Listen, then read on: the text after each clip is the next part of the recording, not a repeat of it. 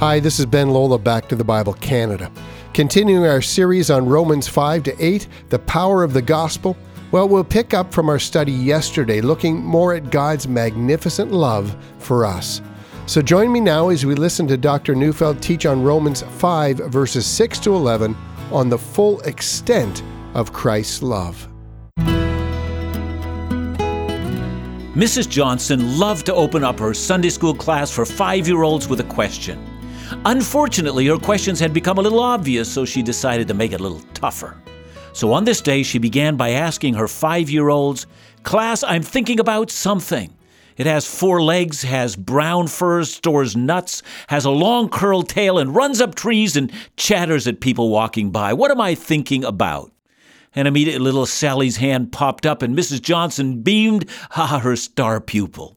"Yes, Sally, what's the answer?" And Sally said, "I know the answer is Jesus, but in my heart I think it's a squirrel."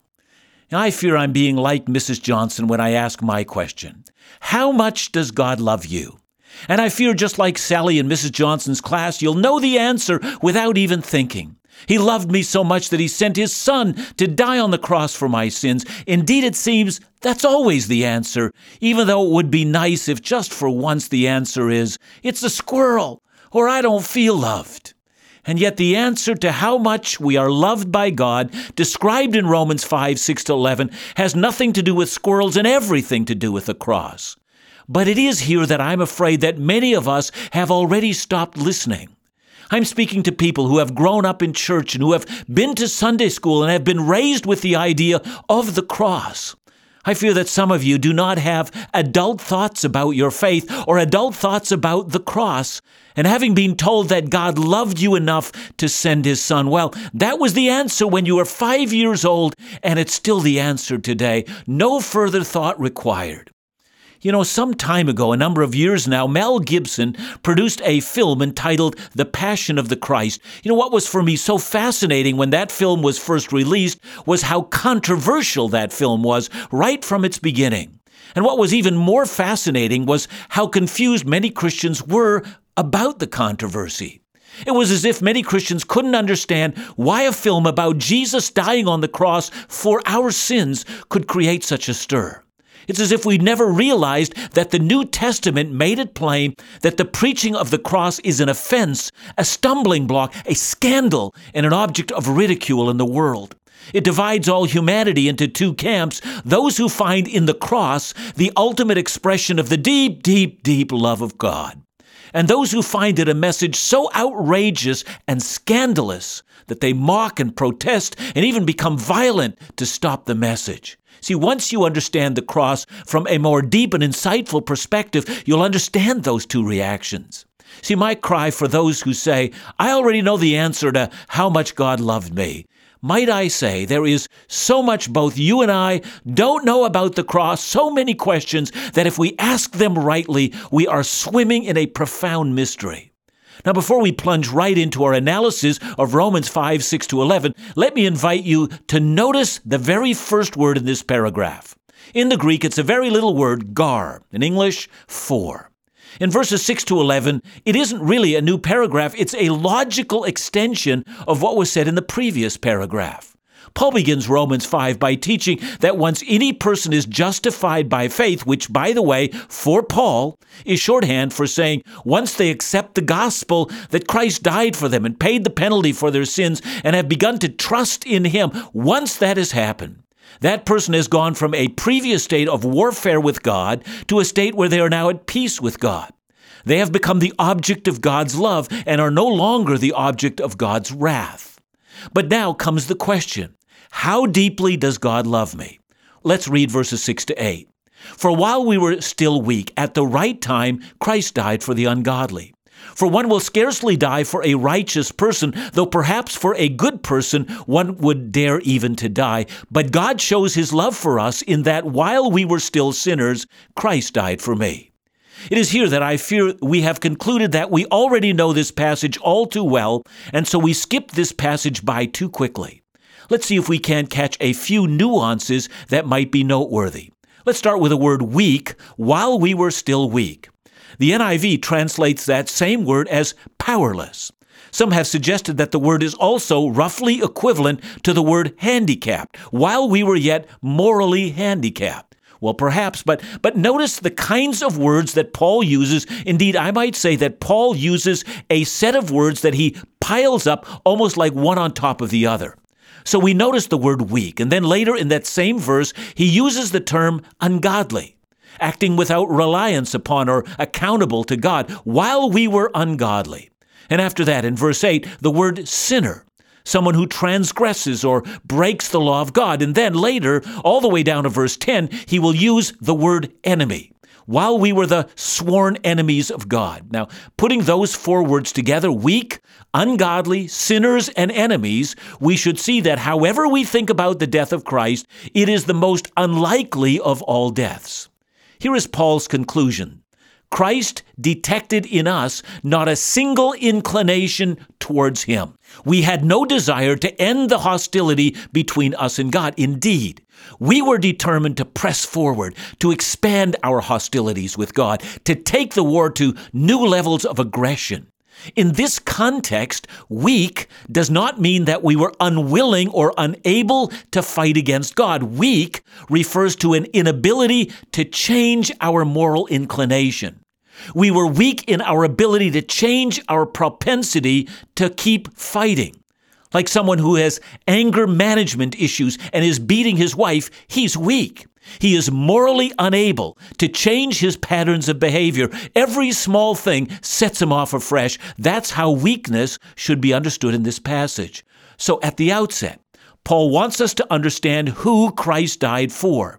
He died for people whose spiritual, moral, and volitional direction led them towards ever-increasing hostility against the God who made them. That's for whom Christ died.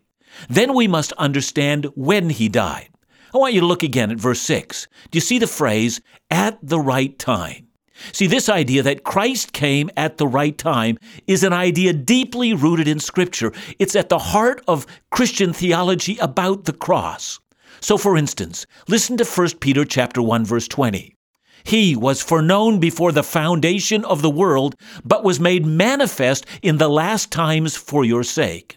The idea behind this text is that when God created the world, he already had the cross in mind. In other words, God created a world that would have a bloody, cruel cross at the center, that the cross would be the centerpiece of all of God's works. Then in Galatians 4, verse 4, Paul writes, when the fullness of time had come, God sent forth his Son. Not only had God determined that he would create a world with a cross in it, he also determined at what time in the ongoing history of this world the cross should take place. Nothing was left to chance. All was meticulously arranged by God. That God would first choose Abraham, that he would rescue his people from Egypt, set up a ritual of the sacrifice of animals, that Israel would miserably fail to keep the law, and then even the entire cultural background at the time of Christ, the Roman government, the Jewish leaders, all of this was meticulously planned out by God. Not one thing was left to chance. Now, sometimes Bible scholars will engage in a debate as to whether, when Paul says at that right time, did he mean in the fulfillment of his eternal promises like I've just said, or did he mean at the time when we were weak and ungodly?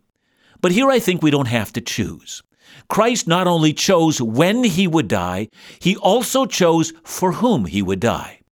This then is why Paul's illustration makes so much sense. Very rarely will someone die for a righteous person. Now, please notice that Paul is not saying, very rarely will someone die for a righteous cause. In the original, he uses a masculine noun, meaning a righteous man or a righteous person. People die for their country frequently. People have been going to war for their causes and countries and ideologies and religions and belief systems. All of humanity is known for making these kinds of sacrifices. That's because even though we know the people whom we might be dying for don't deserve it, the cause does. We need to prevent communism from taking over, or militant Islam, or some form of dictatorship. We need to fight for freedom. The idea behind this is that to die in a great cause is a noble ideal. Human history reinforces this over and over again. But the idea of dying for a person An individual, man or woman, a swapping of your life for another is an event that happens infrequently, although it does happen. And when it does happen, it only happens because the person in question is seen as worthy. Who would think it honorable to give one's life to save a rapist or a child molester or a serial killer? The more evil the person, the less virtuous the sacrifice, at least so we think. If you had died to save Adolf Hitler, no one would applaud you. More when we come back. When we read this passage about Christ dying for us, there can be a sense of familiarity that may cause us to miss the depth of what Paul is really saying. This idea of Christ choosing to die for a people who would not only reject him, but actually are enemies of God is incredible. It means that his sacrifice is totally unique and incomparable. It's an act that displays his divinity, glory, and power. After the break, Dr. Neufeld helps us discover from verses 9 to 11 what reconciliation shows us about Christ's love. Today, we'd like to take a few moments to say a special thank you on behalf of the ministry to all those who stood with us to help us meet our December year-end goal. I'm reminded of Paul's words to the believers in Philippians when he said, "I thank my God in all my remembrance of you, because of your partnership in the gospel, from the first day until now." We're so thankful for all our dedicated partners across the country who make this ministry possible. Your gifts and prayers mean so much more than you might know. It's truly an honor to be able to serve God together. You can always stay in touch at backtothebible.ca or call us at 1-800-663-2425. Now let's go back to the Bible with Dr. John Neufeld.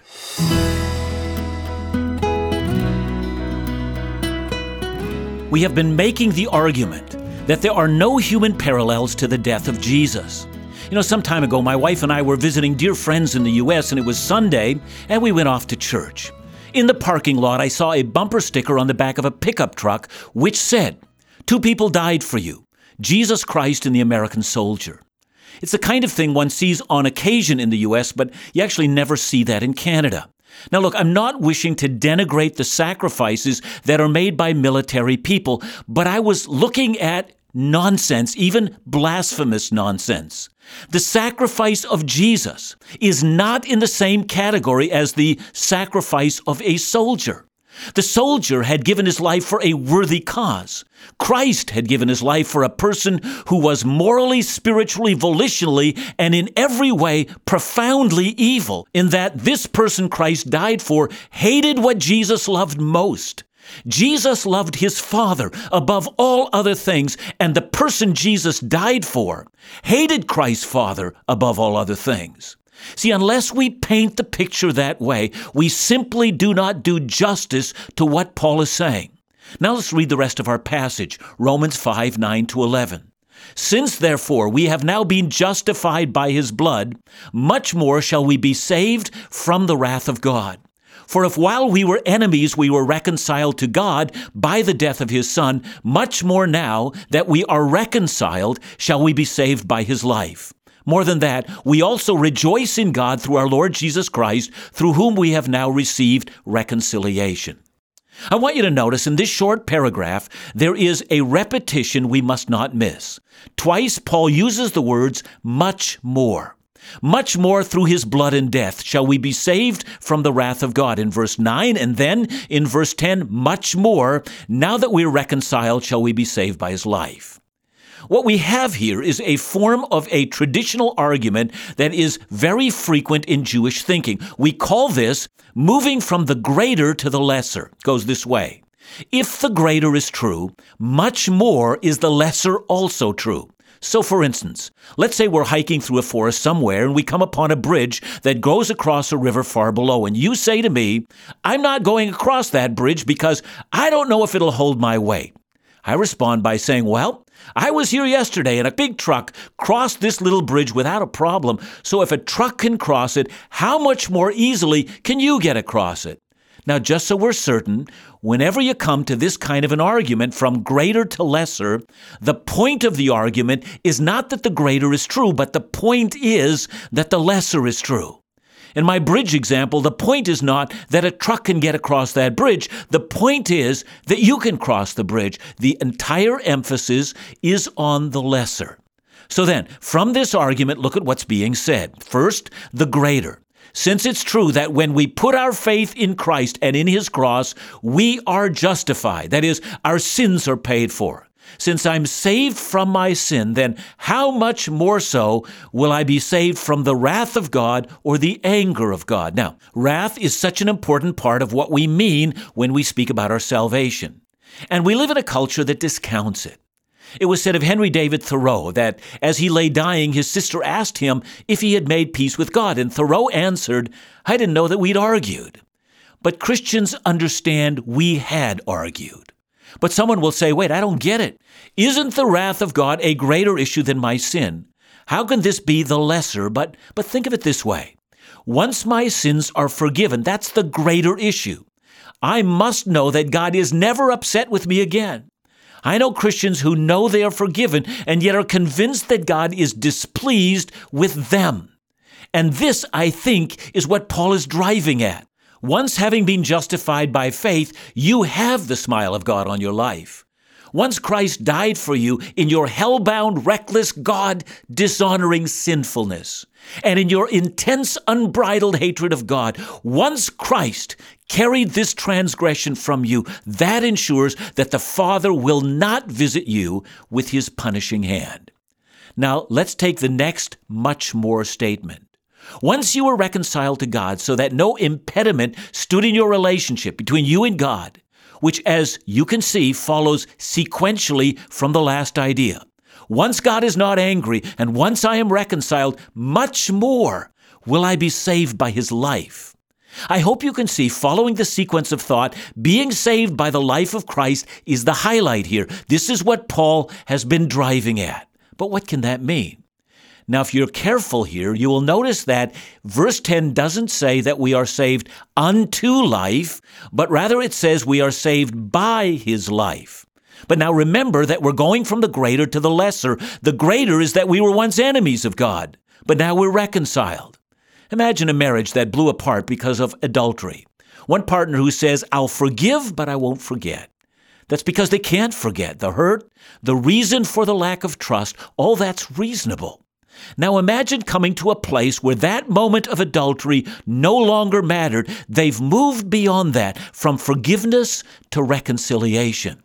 Now, if that was possible between us and God, how much more will we be saved by the life of Christ? Now, what is the life of Christ? I think the most likely thing here is that Paul is referring to the resurrected life of Christ. Since the death of Jesus cleared up all the difficulties, how much more will the resurrection of Jesus save us? Look at it this way.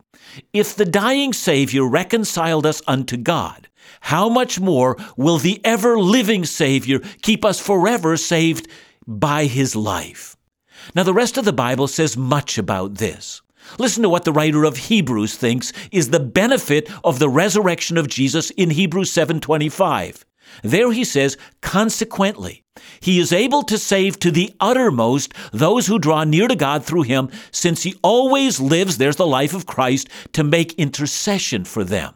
Here in Hebrews, we see that Christ's resurrection life means He never ceases to be our great high priest who always pleads our case before the Father. Now, that is a rich truth, but is that what Paul is referring to here? I actually think that while Paul would agree with that thought in Hebrews, he means something else here. In chapter 6 of Romans, the next chapter, Paul will develop a theme of union with Christ, united with Jesus in His death and resurrection, and we will discuss that in depth when we get there. But for now, Paul wants to tell us that our life is bound to the resurrection life of Jesus. In chapter 8, he will assure us that death itself cannot threaten us now. And if we are that secure, Paul adds, we rejoice in God. Our joy is unimpeded. After all, our reconciliation never depended upon our efforts, but upon Christ's efforts on our behalf. So when we get to chapters 6 to 8, we'll see clearly that Paul is helping believers grow in Christ, to put to death all sinful inclinations, and to live fully in the power of the Holy Spirit. But here in chapter 5, Paul wants us to settle in on this truth. He wants us to know just how secure we are in Christ.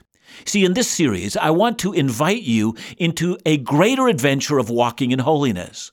But at least in my estimation, I'm convinced that many believers never seem to make progress because they are convinced that God was watching over their sinful ways and is not impressed with us. After all, He saw what you did last night. And so from a spirit of condemnation and guilt, we never make progress. And what Paul is doing is trying to get us to look at the only thing that matters. You've been justified by the sacrifice of Jesus, don't you know? And Christ died for you when you were a rebel, don't you know?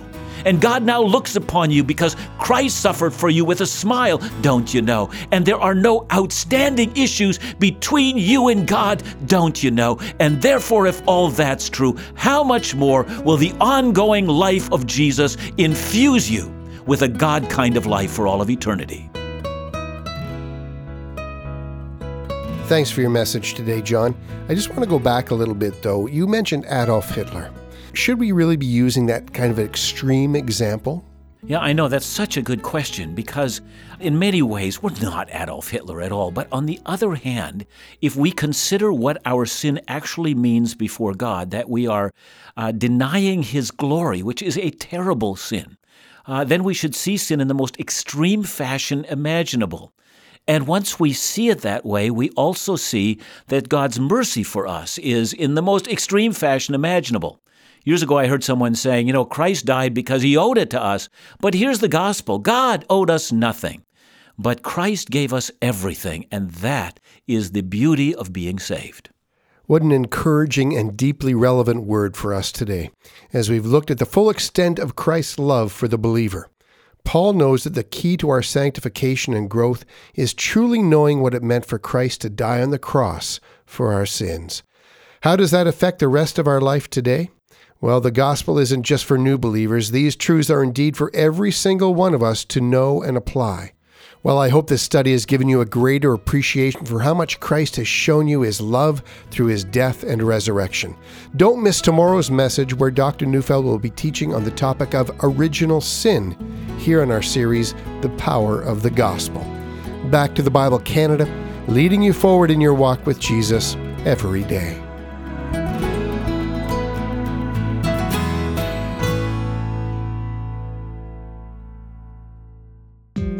Well, have you made your plans to join us for a unique cruise to a unique destination in July of 2016? Well, for the first time, Back to the Bible Canada and Laugh Again are taking guests on an incredible trip called the Alaska Adventure Cruise. Departing from the port of Vancouver, we'll sail aboard the Celebrity Infinity for a world-class experience. Not only will you get to discover the magnificent landscape of Alaska, but it's a wonderful opportunity to spend a week relaxing and being restored in God's Word. We'll hear from Bible teacher Dr. John Neufeld, Laugh Again's own Phil Callaway, plus guest music artist Amanda Stott. Don't miss out this coming July 3rd to the 10th, 2016 for a special cruise like none other. We're over halfway full now and spots are filling up fast, so be sure to sign up today. And the sooner the better to take advantage of the very best rates. Plus, for our guests, we'll also be hosting a meet and greet with Dr. Neufeld and Phil Callaway at Back to the Bible Canada's head office on the day before the cruise. For all the details, just visit backtothebible.ca or call us at 1-800-663-2425. Please remember that all ministry trips are fully funded by those who choose to participate. The number again is 1-800-663-2425.